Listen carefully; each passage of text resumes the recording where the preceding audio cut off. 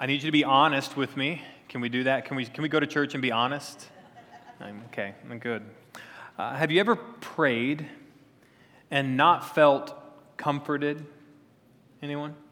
Have you ever prayed to God and you didn't feel the peace of Christ? So I'm not the only one. Good. Okay. That brings up its own question, doesn't it? That begs the question of, aren't my prayers supposed to give me comfort from God and peace from Christ? And the answer is yes. Actually, I want to turn you to a text before we get into our main text today. I want to turn you to Philippians 4. So go ahead and open your Bible to Philippians 4 for a moment, and we'll look at chapter 4, verse 4 through 7. The reason why we have to ask that question is because we know that the answer is supposed to be yes. And that's the problem with you saying and I saying, well, my prayer, I don't always feel comforted, and I don't feel the peace of Christ, because we know that that has to be wrong, right? That it can't be right. And so we have to ask ourselves, well, why? Well, what is going on? Because our prayers should, right, if we pray them in a way that is biblical, right, if we pray them, we should have such an awareness of God's sovereignty, about His utter control over all things, that by the end of our prayers, when we pray to that holy, sovereign God of the universe who upholds the universe, as Scripture says, that Christ holds the universe by the word of His power, right, we should feel nothing but overwhelming comfort and peace in the presence of God in every circumstance. That is the right answer, right? I mean, look at Philippians 4. What we're supposed to do whenever situation we're in verse 4, rejoice in the Lord always. Again, I will say rejoice. In the belly of a fish, rejoice always. Let your reasonableness be made known to everyone. I love that. Anybody need a little more reasonableness in their life? Listen what happens. Because the Lord is at hand. Oh, if Jonah would have known that the Lord was always at hand. Right? Well, how would it change our prayers and our decisions when we understand that the Lord is always at hand? That means at hand, like He's always right here. He's always imminent. He's always around us. And it says, do not be anxious about anything. Anybody need to hear that again this morning? Do not be anxious about anything, but in everything, by prayer and supplication, with thanksgiving, let your requests be made known to God. So there's already the point to be made, is that we should be praying in every circumstance. In every situation we find ourselves in, prayer should be what is in the midst of our lives, minute by minute, moment by moment. And look at verse 7, because here's the right answer. Verse 7 gives us the answer. And the peace of God, which surpasses all understanding, will guard your heart and your minds in Christ Jesus. I mean, that's what God's Word teaches you and me about the power and the efficacy of prayer. The problem is, well, why isn't that always how I feel when I pray? The problem is, why isn't this the outcome of when I'm done praying? Why don't I feel those things? We're going to answer that this morning. We're going to look into the life of Jonah, and I want you to flip to me to our main text in Jonah chapter 2, verses 1 through 10. Because our prayers should come with the outcome of the overwhelming presence of God in every situation. And if we don't learn how to pray the way that Jonah prays, and that really is the crux here, right? We have to learn how to pray like Jonah prayed. Well, I thought you said Jonah was running away from God. Yes, and he still knows how to pray. Right? I thought Jonah was one of those prophets who was kind of dumb. Yes, and we're Christians that are just kind of dumb, right? And it doesn't mean that we can't learn how to pray to a holy, sovereign God.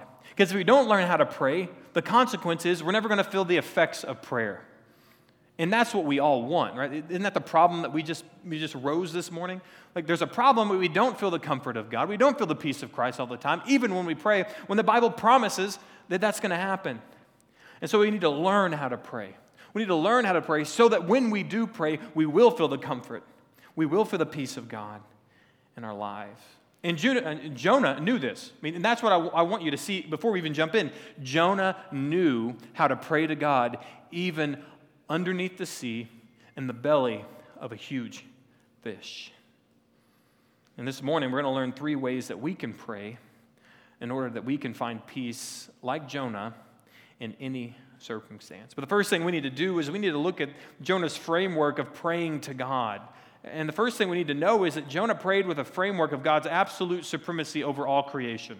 But when you pray to God, do you pray to God with understanding in the framework of your mind, your theology, if you will? If you don't like big words, here's the simple word. The way that you think about God when you pray, do you think about God within the context that He is sovereign over everything, that He has created everything, and He is powerful over everything? Because if we don't start with praying there, our prayers are going to be impeded by our own inability to see God for who He truly is. Because Jonah, even in verse 1 and 2, it shows you exactly who Jonah is praying to. Then Jonah prayed to Yahweh his God, the Lord his God, from the belly of the fish, saying, I called out to Yahweh, the Lord my God, out of my distress, and He answered me. Well, you say, well, Pastor Hayden, it doesn't specifically say that Jonah believed in the all-encompassing power and authority of God. And I'd say that you don't know what a prophet in the Old Testament is, right? To be a prophet in the Old Testament means you not only were you brought up in the laws of Moses, you understood very well God's sovereignty over every situation. And so it did not for a moment strike Jonah as surprising that God would do exactly what He did in Jonah's life. That Jonah, as he was fleeing to Tarshish from the presence of the Lord, that God wouldn't come over there, grab him, throw him overboard, put him under the torrent seas, swallow him by a big fish, and get him going back to where he should have been going the whole time. Right? That's what people understand and know who believe in the sovereignty of God, who believe in the all-powerful majesty of the God of the universe, that we know that God is going to bring His will to pass. And Jonah prayed, I'm going to pray to Yahweh, my God, and I'm going to call out to Him out of my distress, and He's going to answer me. We got to start when we pray to have the framework of God's absolute supremacy over all creation. Here's why. So many of us don't have our prayers answered, right? And we don't even think about God in that way. It's like, then why pray to a God who can't have supremacy over everything? Right? Why would I pray that God would change the minds of people that He has no supremacy over? Right? Why would I pray to God that He would take away a disease that He has no supremacy over? Should we keep going? Do you see why when you pray, you have to trust and believe that He's supreme over all things? Why do you pray for peace in Ukraine? Because you believe that the God of the universe is absolutely supreme over all people and all nations and all things. When we don't pray those things, our prayers are impeded by our lack of understanding and trust of who God really is.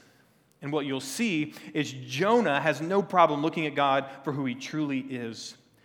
And because of that, the second part is that Jonah also prayed about God's particular work in his life. You see, he prayed the big thing, right? He knew God was supreme over all things, but he prayed within the context of Him being supreme in His own life.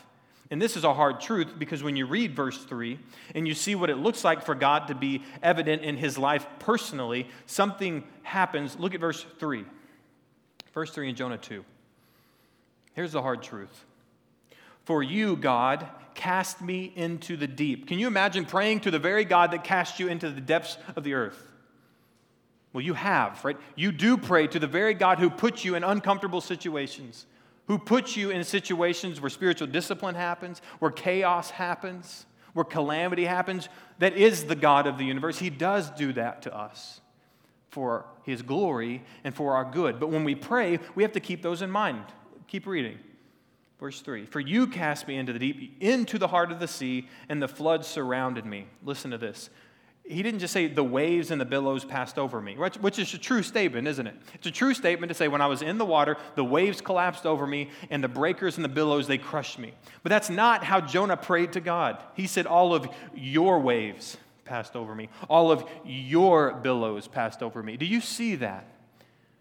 Jonah understood the absolute sovereignty and control of God, even over each wave and each breaker that went over his head. He said, that's your wave. That's your wave. That's your breaker. I mean, the courage, right, and the reality of Jonah's praying to the same sovereign God who is sweeping him underneath the sea. Do we pray that way? Not, God, take me out of this situation. God, this is your situation that you have placed into my life. God, I pray for your will. God, I cry out to you who've created everything in the heavens and the earth. And although the sea rages, although I'm being swallowed by the waves of the sea, your waves, God, your waves, I will still pray to you. Do our prayers look like that? Absolute trust in God's absolute sovereignty, even in my life, in your life, today and tomorrow and Tuesday and Wednesday. Thirdly, something really important in our prayers is that we would pray with our eyes on God's redemptive work. And I think this is why so many times our prayers fall flat on their faces, is because we never pray within the context of how God is redeeming people. Even how God is redeeming you. So much of the reason you get drawn to prayer is because something's going on to your life and you need help, and you don't realize the help that God is giving you is a redemptive work, right? It's either trying to save you if you're a non-Christian in here, right? The only prayer that you need to be praying as a non-Christian is, God, save me, right? Because there's no other prayer God would answer in your life anyway, because there's nothing else God wants to do in your life until he saves you. Isn't that a hard truth, but a true truth, right? That's a true truth. God wants to do nothing in your life as a non-Christian other than save you. And so the only prayer a non-Christian should be praying is, God, I turn from my sins. I place my trust in Jesus Christ for the forgiveness of my sin, that I may be your child. That's the only prayer a non-Christian should be praying. But for the Christian, every situation that God puts you in is a redemptive work in your life. It's trying to conform you. It's trying to sanctify you. And so it's not, God, how do you get me out of this problem? It's not, God, help me get out of this storm as quickly as possible. It's like, God, what are you trying to do in my life in the middle of this storm? How are you trying to conform me? How are you trying to chip away at my sin and my disobedience and make me and conform me into the image of your Son? Do you see how these prayers become more about God and less about me? That's when your prayers start getting answered. But let's look at the way Jonah prays for God's redemptive work in his own life. Verse 2, he says, I called out to you out of my distress, and you answered me. Well, he's calling out to the only one who can redeem his life. Right? That's why we all go to pray, right? We all pray because we know that in some form or some fashion, God's the only one who can make a difference. This is good. Check mark number 1. That's a good thing. Look at verse number 4. Then I said, I am driven away from your sight, yet I shall again look upon your holy temple. Here's something that we have to understand as Christians, and it's what you would call a paradox. You know what a paradox is, right? It's two seemingly opposing things that cannot come together, it cannot coexist, but yet they do. And that paradox is this, that God would throw you into the sea, but he also wants to redeem you from the sea. Okay, why is that paradoxical? Because you would ask the question, why would God do something like that when he wants the opposite? Because what God wants is his will, and what God wanted in Jonah's life was for Jonah to turn to him. That was actually God's will for Jonah, to turn to him to do what he had called him to. So it's only a paradox if you don't understand God's will. Right? God's will is to do whatever he's got to do in your life to get you to turn to him. And so it was, as verse 4 says, Jonah says, I'm driven away from your sight. Like Jonah knew, I have been driven away from your sight. I'm far away from you. In proximity, I'm far away from you. Theologically, I'm far away from you.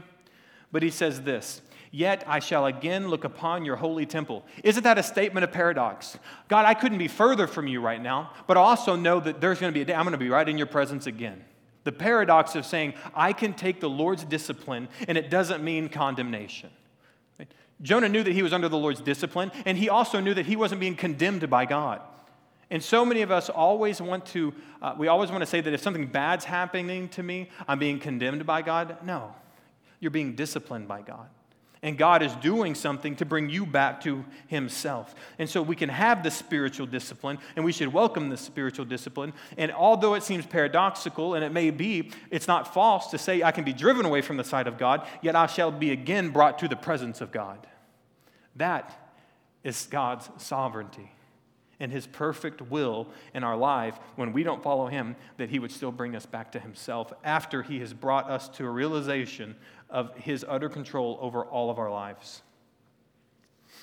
Look at verse 6. He says this, I went down to the land whose bars closed upon me forever, yet you brought my life up from the pit. I love this because picture the prayer through the sovereign lens of God's eyes. And that's what Jonah's doing, because he says, listen, I called out to the only one who could redeem my life, but you're the one who threw me into the sea. You're the one who threw the waves over me. You're the one who threw the billows of me. Yet you're also the one who brought my life out of the pit. This is the wrongness. I don't have a better word for wrongness. This is the wrongness of cursing the same God who is the only God that can save you. Right? This is why you don't see Jonah cursing God. You see Jonah giving his life over to God. And this is another reason in our prayers, how much do you spend cursing God for doing what he's doing and not trusting God for doing what he's doing? You see, this is hard, but it's why our prayers aren't answered. We want answered prayers. We need to be praying these kind of prayers. God, you brought my life out of the pit. Verse 7, when my life was fainting away, that was it. I was almost at the end of my rope. My eyes would close once more and I would be gone. I remembered the Lord. Now that's a great phrase to a Hebrew.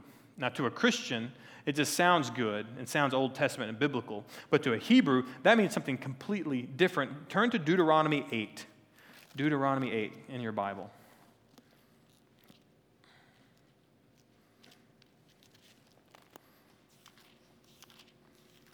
Are you there?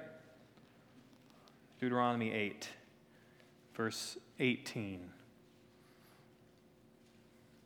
Deuteronomy 8:18. When Jonah says, I remember the Lord, Jonah is hearkening back to Deuteronomy chapter 8. You know, Jonah had Deuteronomy chapter 8, the Pentateuch, right, the law of Moses. Jonah had this, and I want you to look how closely Jonah's prayer matches with Deuteronomy chapter 8. Here's the command. This is the command of God to Israel. You shall remember the Lord your God, for it is he who gives you power to get wealth. That was a promise, right, to Israel, that he would make them, he would give them many nations, he'd give them the land that he had promised them, that he would take care of them, that he would bless them, and he would curse people who curse them. But here's what he says. He gives you the power to get wealth, that he may confirm his covenant that he swore to your fathers, as it is to this day. And if you forget the Lord your God and go after other gods, isn't that what Jonah did? Now, of course, he didn't go after a carved image, right? He wasn't going after a god over where he was going to Tarshish, but he was serving himself, wasn't he? He was following his own desires, his own passions, and not God's. So in a very real way, he forgot the Lord and he went after another god himself. And it says then, if you go after other gods and you serve them and you worship them, I solemnly warn you today that you shall surely perish. Where was Jonah going? To the bottom of the pit in the sea. And he said, you shall surely perish if you do what? If you forget me. Like the nations that the Lord makes to perish before you, so you shall perish because you would not obey the voice of the Lord your God. Have you ever been in a situation and it's a wrong situation, and you're trying to be sneaky, but then you got put in a way worse situation because you were being deceptive, and then something popped into your mind, and you remembered that thing maybe that your parents said or that your friends said, and you said, if I'd have listened to that, I wouldn't have gotten into this situation to begin with. You ever been in a situation like that? That's the same situation that Jonah finds himself in.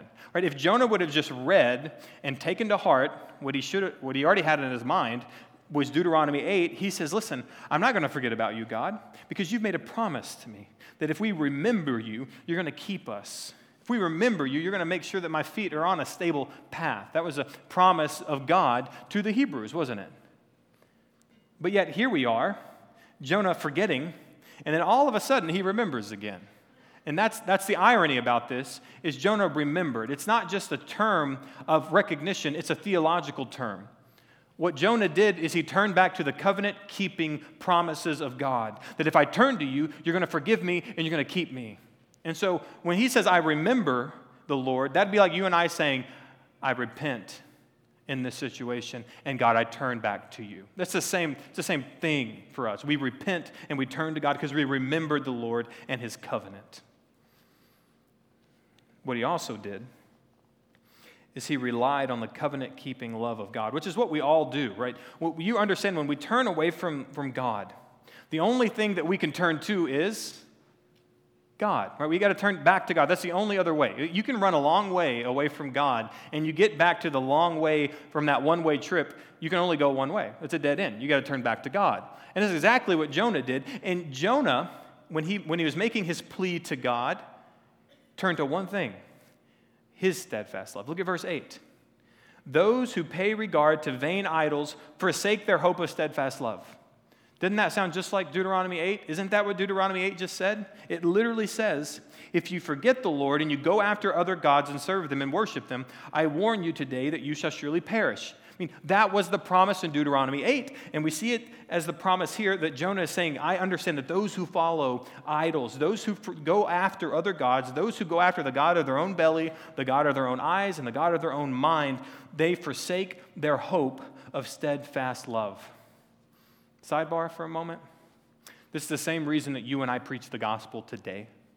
It's the same reason that you and I have responded to the gospel today. Because what we've responded to is the offer of the steadfast love of God. Do you know what this word steadfast love is? It's the Hebrew word hesed. Right. And the hesed love of God, defined as by the Old Testament, is what we would define as the covenant-keeping, promise-keeping love of God. And so when Jonah is saying, these people forsake their hope of steadfast love, they're not just trying to qualify a certain type of love that you and I are aware of that we have in our families or in our relationships. He is pointing to the love that God loves his people, and that is a covenant-keeping love.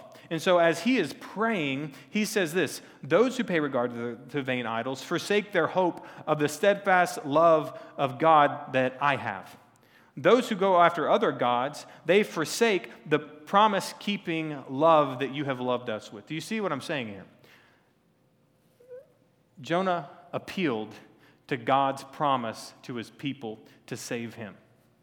Did you see that? Wasn't that beautiful? Like, Jonah knew, I'm in a place that I can't survive, and the only person who can get me to survive in this is the promise-keeping God. And God told me that if I turn away from what I'm doing right now and I turn to him, he's going to relent. He's going to save me. And so in his prayer, he says, I remember, I turn, and I put my hope in the steadfast, promise-keeping love of God. Is that not the gospel, my friends? Like the gospel, plain and clear, right there in verses 8 and 9 of Jonah chapter 2. And this is why we preach the gospel. Because we know those people who go after idols, whether it's the idols of fame, whether it's the idols of money, whether it's the idols of relationship, whether it's the idols of the American dream, whatever it is, those who go after those things, and those are the things they focus on, they forsake their hope of the covenant-keeping love of God. Covenant. Do you know what the covenant of God is to us? It's called the new covenant. And what is the new covenant? That anyone who would recognize they are separated from God, they would turn from their sins and they would trust in Christ, that they would be given a new heart, according to Jeremiah. That all of those who would trust in Christ, that they would be brought into the covenant family of God. They would be brought into covenant relationship with God. Therefore, all the promises of God are now valid in their life. And so when you and I find ourselves in the midst of the sea, in whatever storm we go, we can appeal to this as a Christian, the hope of the covenant-keeping love of God. Do your prayers look like that? Are our prayers always keeping in mind God's redemptive work in our life and in other people's life? I mean, when is the last time you were praying that God's covenant-keeping love would be given to people who don't know him because you were bold enough to go tell somebody about it? Because you know that people who go after things that aren't God, they forsake their hope. There is no hope for people who don't go after God. There's no hope for them. How many times do we think about that when we go to our family reunions, when we go to our funerals, when we go to the weddings, that my family that go after these other things forsake the hope of the covenant-keeping love of God because they don't have a covenant relationship with God. And Jonah, in the worst place in his whole life, appealed to one thing, his covenant relationship with God. And when we go to prayer to God, we appeal to one thing, our covenant relationship with God in Christ. That's why we pray in whose name? When you end your prayer, who do you always pray it in whose name? Jesus. Why? Because that's the covenant that you're under. You're under the new covenant bought by the blood of Jesus Christ. And that's why we don't just throw the name of Jesus behind the prayer, I want a Lamborghini for Christmas in the name of Jesus. Amen. Right? That's not a covenant-keeping prayer. Right? Our covenant-keeping prayers are looking at the absolute supremacy of God. They're looking at how God is working in my life and in the lives of others. And they're the kind of prayers that look at God's redemptive work in my own life. I put it this way as point number 1 on your outline. When you pray, you need to pray with God's sovereignty in mind. Pray with God's sovereignty in mind. If you're new here, we've defined this word sovereignty every single week, and it's a simple definition. God's sovereignty means this, that he reigns over everything. If you look at the word sovereignty on point number 1, you can see after the S, O-V-E-R, right, over, and then the next word, R-E-I-G-N, reign. He reigns over everything. It's literally in the word, right? The definition is in the word. He reigns over everything. Why is that important in your prayers? Okay, it's important because of this. What if Jonah prayed this? What if Jonah prayed this prayer instead? God, in the midst of this storm, in the belly of this fish, can you swim me all the way over to Tarshish? Would God answer that prayer? No? God wouldn't answer that prayer. Why wouldn't God answer that prayer? Because God is sovereign over Jonah's life, and God's will was not that Jonah would go to Tarshish, it's that he would go to Nineveh.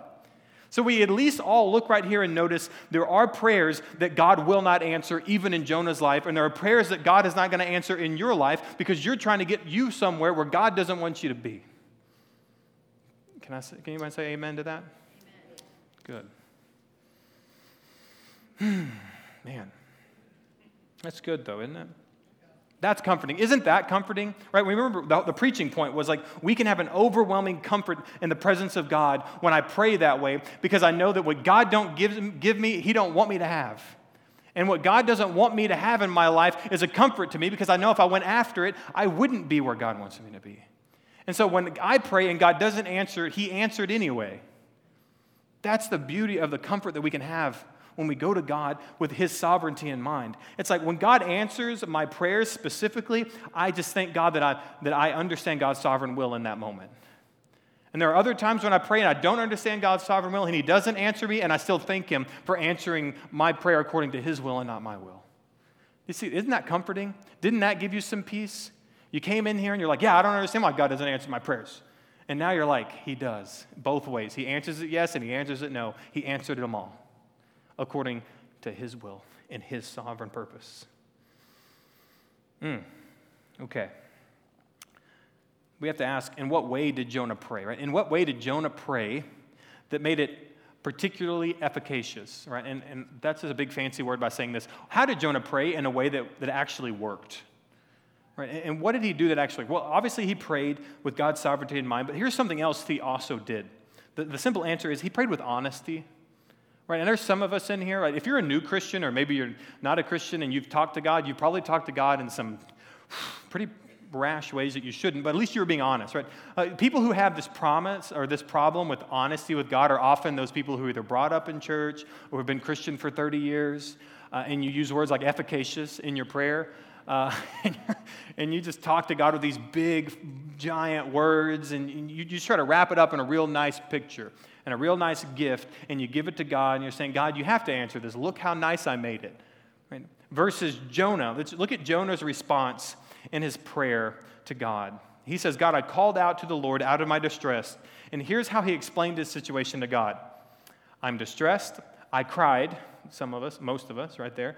I'm drowning. The flood surrounds me. I'm driven away from you. The waters have overtaken me. Weeds are wrapped around my head. The deep is taking my life forever. My life is fainting away.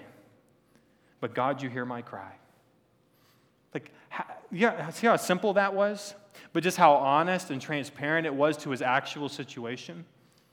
So many of us, and I'm guilty of this, I try to go to God. He knows what I'm struggling with. He knows that I'm having a hard time with some things. And I try to go to him and say, oh, Lord God of the universe, this particular situation that I find myself in is particularly situational, and I need your help. It's like we just, instead of going to God and saying, God, I'm in distress, I'm crying, I'm overwhelmed, I'm drowning, and you know exactly why, and here's what's going on in my life, and I just want you to know what you already know, and what you want to do is work in my life, not try to get me to say the perfect magic key words to get my prayer answered. Do you see that? Because God's will for Jonah wasn't that Jonah said the perfect prayer. It's that what Jonah would get the point that what God wanted was Jonah back into his presence and back communing with him and remembering him. In your prayers, the point of your prayers is to get you back to remember who's the boss, back to remember who's in charge, and back to remember who the covenant-keeping God is who has brought you from death to life, and he's the covenant-keeping God who is bringing his promises to light in your very situation. Does that make sense? And I put it this way in point number 2. Well, you need to pray with transparency because you realize the prayer is 2 things. The prayer is you communing with the Holy God, and your prayer should be getting you to the realization of where you ought to be anyway. I mean, that's the beauty of prayer. All my prayer does is get me to where I should have started anyway, with God. We want to try to get to all of our own conclusions and all our own decisions. We want to solve all of our own problems. And a transparent prayer is going to do this. I'm distressed even when I try not to be. I'm crying out even though I don't want to be. I'm drowning even though I'm trying to make it better. You can't. But when you pray with transparency, you're being real with yourself and you're being real with God. That's why you need to pray with transparency. I want to flip you to Psalm 51. Go to Psalm 51. Psalm 51. It's in the middle of your Bible. It's kind of open up to the middle. If you land on Psalm 51 on the first flip, you'll get a free t-shirt out at the Connect table. Psalm 51. Look at verse 15. Psalm 51, verse 15. Psalm 51, verse 15 says, "O Lord, open my lips." I love that. Even the sovereignty of saying, I don't even pray unless you open my lips. I love that. "O Lord, open my lips, and my mouth would declare your praise. For you will not delight in sacrifice, or I would give it. You will not be pleased with a burnt offering. The sacrifice of God are a broken spirit, a broken and contrite heart, O God, you will not despise."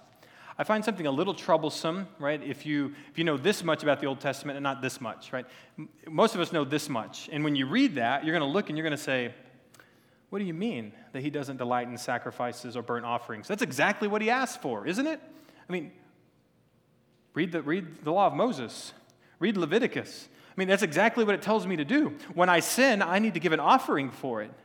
Yom Kippur, the Day of Atonement, the whole festival is that I would send a lamb in my place, that I'm blemished, that lamb is spotless. We put it on the altar, we slay it, we sacrifice it, its blood gets put onto the four-horned altar, and my sins are forgiven because of that. Right? I mean, that's the Old Testament, isn't it? That's Leviticus. But there's something that we have to know, and that's why we need to know this much of the Old Testament. God wasn't concerned with that right sacrifice. He's not concerned with the burnt offering. He was concerned with the hearts of the people. That when the people saw the consequence of their sin, when people saw that the lambs were being slaughtered for their unrighteousness, that it would be a remembrance to them of the cost of not following God. Right? The difference is, for us in our prayers, you can pray all the right things. That's what I'm saying. Right? We can go in our metaphorical prayer life and we can take the lamb to the altar every single day in our prayer closet, move the shoes over to the left, move the jeans over to the right, get on my hands and knees every day and do the right sacrifices, but you don't have the right heart. You don't have a broken spirit. Because that's what it says, God, you will not despise those things. You'll despise a sacrifice and a burnt offering made with the wrong motives, but you won't despise someone coming to you with a broken heart and a broken spirit. And that's why it's important that you pray with transparency, that you pray the reality of your situation to God. Now, here's what I'm not saying. What I'm not saying, like so many pastors, people I've heard, talk to God however you want. He's heard it before. I'm like, really? You just want to say whatever you want to God? That is the worst thing you can do, right? You don't blaspheme God by using every four-letter word that you think you should, right? But what I am saying is you need to be reverent to God. He's the holy God of the universe, and you don't just get to go up to God and say whatever you want, however you want, whenever you want. Read the Bible. Things happen to people who do that. But I'm also saying you can't be rote in your prayers, right? Rote, mechanical, right? You can't just say the same thing over and over again every day and hoping that God thinks you have a broken and contrite heart. Because if you have a broken and contrite heart, you wouldn't be praying rote prayers. You'd be praying genuine, transparent prayers. Growing up, every evening at the dinner table, my family would sit around the dinner table, and every day for 18 years, we would pray the same prayer over dinner. God is good. God is great.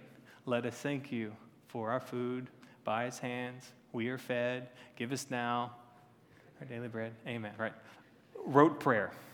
The most rote prayer ever. Are we thankful that God gives us our food? Yes. Then say it. Right? Well, I did. Well, did you mean it? We had it like on a rhythm. God is great. God is good. Let's thank you for our food. By his hands, we are fed. Give us now our daily bread. Amen. It's like, did you even mean that? I'm not here to put my family on blast. But what I'm here to do is just show you, like, how many times do we do that in our prayer lives? We pray because it's time to pray, not because we know we need to pray. And that's my concern, and that's why praying with transparency is going to fix that problem, because I have to think and be real with what my problem is. I'm not just praying because I'm going to sleep. I'm not just praying because I woke up in the morning. I'm not just praying because I'm about to eat food. I'm praying because I'm praying. All right. Last question, right? We need to pray with God's sovereignty in mind. We need to pray with transparency. Those things are going to give us overwhelming comfort in the presence of God. But we also have to ask the question, how can I learn to pray in a way where I can trust that God will answer me? Isn't that the real big question? Like, how can I pray in a way where I am sure that God's going to answer my prayer? And not just with a no, but how do I know that God's going to answer me with a yes? Well, I want you to look at the whole prayer of Jonah. Right? When we read Jonah's prayer, there's one thing in particular that should pop out to us. Right? If you're a student of the Bible and you read verses 1 through 10, your eyes should get really, really big, really, really quick. Because when I was studying through the chapter 2, I said, Jonah's praying. That's part one. But Jonah's praying the Psalms. Every verse that Jonah prays, he's praying his remembrance of the Psalms that he grew up with. And the Psalms that he has memorized with his mind, sealed in his heart for times just like this. Right? Jonah's prayer is pregnant with the Psalms. It's just bursting out. It's everywhere. Every verse in Jonah alludes to his intimate knowledge with the Word of God. It's important.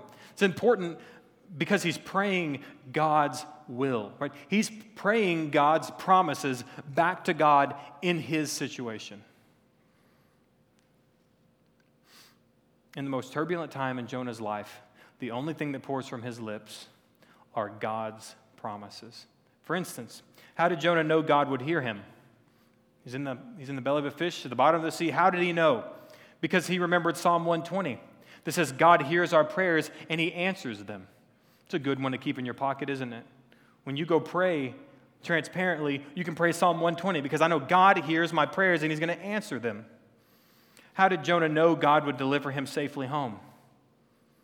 Because of that prayer that we in 1 Kings 8:35 and 36, as Solomon was praying over the new temple being built. He says this, when heaven is shut up and there is no rain because they have sinned against you, if they pray towards this place and acknowledge your name and turn from their sin when you afflict them, then hear in heaven and forgive the sin of your servant. He knew. Right? He knew because he was there. And he said, I know that if I've sinned against you and I pray towards this place, that's why he said, I shall look again upon your holy temple, right? Because he knows that was where the presence of God was in the Old Testament for the people. And he says, I need to put my mind towards the presence of God. I'm going to turn from my sin and you're going to hear me and you're going to forgive me. So I know I'm going back home because I'm praying the promises of God. How did Jonah know that God would not desert him in the sea? Because Psalm 136:23 says this, it is he who remembered us in our low estate. You can't get much lower than Jonah was. Practically speaking, no one has probably lived lower in estate than Jonah did to that period of time. He was the lowest of all humanity in all of history at that point. But here was the promise. He remembers us in our lowest state, for his steadfast love endures forever. Did you hear that? His covenant-keeping love endures forever. And so Jonah knew, even though I'm in the depths of the sea, I know his promise in Psalm 136 says, you can't be any lower than I am. But even where I'm at, God will hearken to his promise and his commitment to his covenant-keeping love for me. Come on. These are substantive prayers, aren't they? I mean, these are the things we should be praying. And then finally, how did Jonah know that God would save him? I mean, isn't that what we all want to know, right? How did he know that God would save him? Because the prophet who came before him, Isaiah 43:11, said this, I am the Lord, and besides me there is no Savior. Jonah knew that there was no place to turn except to God. And that's why I put it this way on point number 3. You need to pray using God's promises. It shocked me when I studied the book of Jonah, in chapter 2 in particular. And it's as if that part didn't go in there. As a matter of fact, there are scholars who believe that Jonah chapter 2 wasn't there. Because in the middle of this crazy situation, there is this part of Scripture that just doesn't look like the rest of it. And they think, well, they inserted this afterwards. It's like, no, they didn't insert it afterwards. That was Jonah's prayer, quoting all the Psalms that he knew from his heart. Because no matter what situation he is in, he knows where to go, and it's God's word. And it's God's word in his heart that will come out of his mouth because he's transparently praying, and he's praying using God's promises. Why can I tell you for sure that when you pray using God's promises, God will answer your prayers? Because of this verse right here, 1 John 5, 14 and 15. Jot that down. 1 John 5, 14 through 15. It says this, and this is the confidence that we have toward him. I already love it, right? There it is. But here is your confidence. Here's your foundation. Here's your assurance. Here's the reality of the situation for us. That if we ask anything according to his will, he hears us. If we ask anything according to his will, he hears us. Well, Pastor Hayden, how do you know if it's in his will? If it's in his promises, it's in his will. He's a promise-keeping God. He's a covenant-keeping God. When I pray within the covenant-keeping promises of God, I know God's going to answer me. Now we get to the aha. So many of us pray things that are so far from God's will. We don't even pray God's promises. Many of us don't even know God's promises, and we wonder why our prayers are hindered. Here, verse 15, and if we know that he hears us and whatever we ask, we know that we have the request that we have asked of him. That's hard for many of us in here who don't know that God's going to answer the requests that we have made. But there is a promise in God's word, his promises, not mine, that he will answer our request that we have of him if they are in his will. And the best way that you can pray to know your prayers are in God's will is when you're praying God's promises back to him, and he would answer you according to his promises to you. Did you see that? Isn't that beautiful? Isn't that a relationship? Isn't that what a relationship with the Father looks like? And that brings me to this. Like, you can't wait for the chaos to open the Bible. Okay? You can't wait for chaos to ensue in your life, to blow the dust off that bad boy, and open it up. Because Jonah didn't do that, right? Jonah wasn't under the sea in the belly of a giant fish thinking, really wish I had that Isaiah scroll with me right now. I really wish I had the Psalter. I'd be doing good in here right now. No, he already had those written on his heart and in his mind. And when calamity struck, he went straight to he just started going. He knew all the promises of God, and he was just praying the promises of God. And even in the belly of a great fish, where the bars were closing over him under the sea, he had confidence and an overwhelming amount of peace of God in his circumstance. And it's because he didn't wait for the chaos to know God's word. For you and me, we need to understand the Bible was made to prepare you for the chaos. You ever thought about that? This is literally here to help you understand what's going on in the world and help you navigate it. I mean, this is like equivalent to boot camp.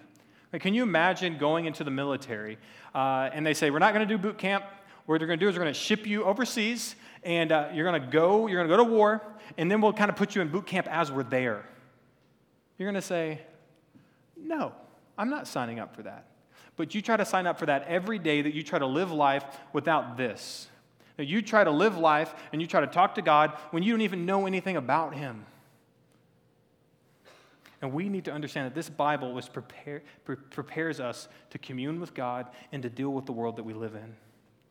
I'm talking about from now and to eternity. I'm saying this word is good for you now, but it's leading you to what's eternal. Right? And that's why so many people don't even think about the justice of God that's coming upon the universe, because they don't read this. Right? They don't read it and say that there is a time where God is going to judge everyone according to their works. And either you're going to be judged according to your work in Christ, or you're going to be judged according to your work apart from Christ. This teaches you and tells you every bit of that. And that's why we pray using God's promises. Because when I want salvation, because salvation belongs to the Lord, I can pray for salvation using God's promises, because He promises me that it's not God's desire that anyone should perish, but all come to eternal life. But He says, you want to follow me, you turn from your sins, you trust in me. Mark 1:15. And I know that if I pray to Him, using His promises to me, He'll answer me. And I'll be saved because I'm pointing to His covenant-keeping promise, not mine.